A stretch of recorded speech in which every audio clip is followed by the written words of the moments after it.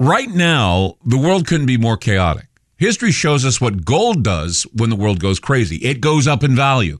Right now, we're in unprecedented times. The pandemic, the war in Ukraine, the devaluation of the U.S. dollar.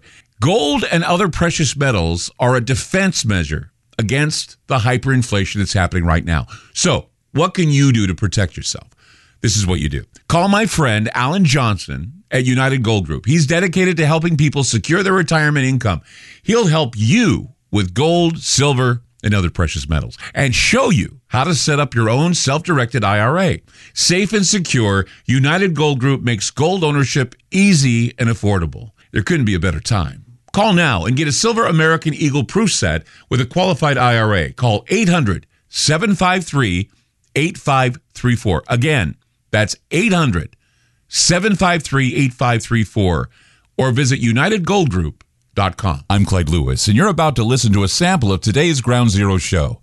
If you'd like to hear the podcast in its entirety, sign up at aftermath.media. I'm Clyde Lewis, and this is Ground Zero.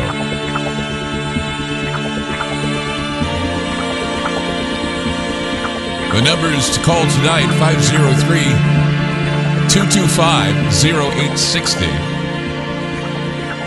or 866-536-7469. 50 years after the beginning of human space exploration, one of the main fascinating scientific questions remain unanswered, whether or not extraterrestrial life exists in the universe. Now, in striking contrast, the belief in the existence of exogenous intelligences and the presence of extraterrestrial beings in our environment has been a widespread cultural phenomenon since the end of the 1940s. The hypothesis that sightings of anomalous aerospace phenomena could perhaps represent visits of extraterrestrial spacecrafts has generated intense interest, and quite frankly, it's invaded the modern consciousness on a worldwide scale, and will certainly continue to do so for the foreseeable future.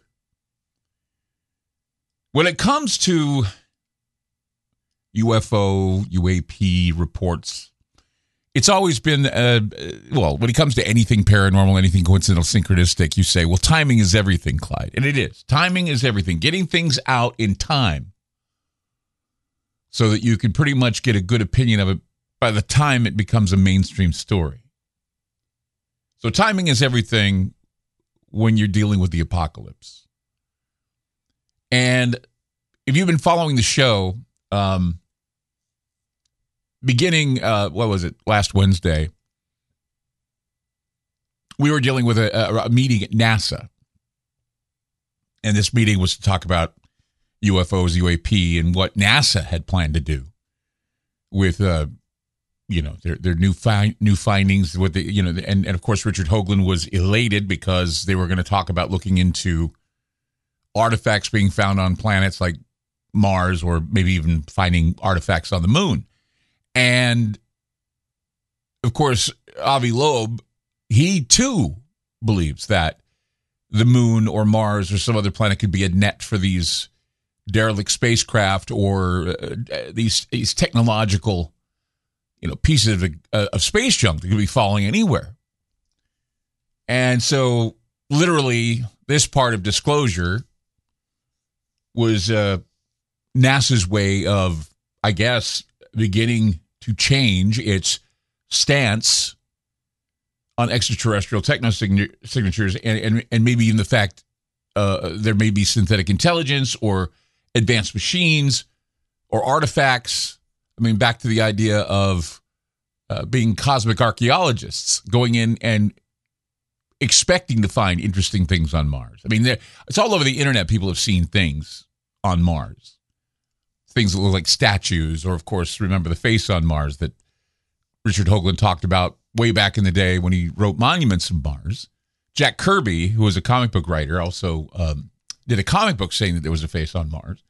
So there was always that talk of cities like Cydonia that mimic that of Cairo, Egypt. And, so we've all had that, for those of us that have been involved in studying and learning about this exoscience or this cosmic science, we know that the Brookings Institute, going all the way back to the 60s, didn't want anybody to even speculate about the possibility of these things happening. But just days after the revelations given by this committee, a military whistleblower appeared on various news programs claiming that he has knowledge about the military having in its possession UFO UAP craft,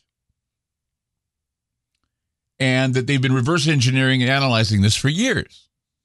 Again, this is a deja news story. It's we've been there. We've done that with Area 51, S4, Bob Lazar. But now this guy's come forward. And according to explosive reporting, the powerful internal investigative body that oversees the nation's intelligence agencies are actually taking this guy's claims seriously. The whistleblower's claims, he says that there's an illegal government UFO crash retrieval and exploitation effort. And now, after investigation, they have found this to be credible and urgent. They need, according to what I've been reading now, they want and they need to eliminate potential ambiguity regarding this development. And it's extraordinary. And of course, extraordinary claims need extraordinary evidence. And a knowledgeable source confirmed to me that the Intelligence Community Inspector General found allegations that there is a UFO crash retrieval program to be urgent and credible. And beyond this revelation, the whistleblower, the former high-level intelligence official, is represented by a lawyer who served previously as the intelligence community's first inspector general, which is a Senate-confirmed position.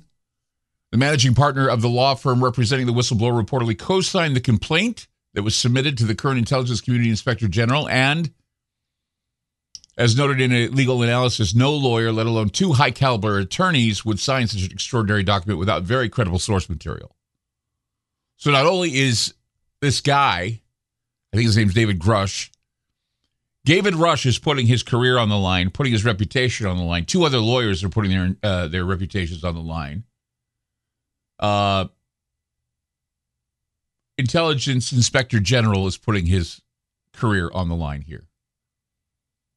So you've got 3 or 4 individuals now that are saying this definitely is true. We're putting our names on this as credible material. And so you have current and former officials vouching for David Grush, while also corroborating the broad outlines of his allegations. Moreover, Grush spoke to Congress in a closed meeting, and he was in there for hours talking to them, generating hundreds of pages of transcripts. But again, so far, Grush has not provided proof of his allegations. Similarly, the nation is waiting. Others are waiting. And the idea that such monumental revelations can remain secret for any appreciable amount of time is straining credulity.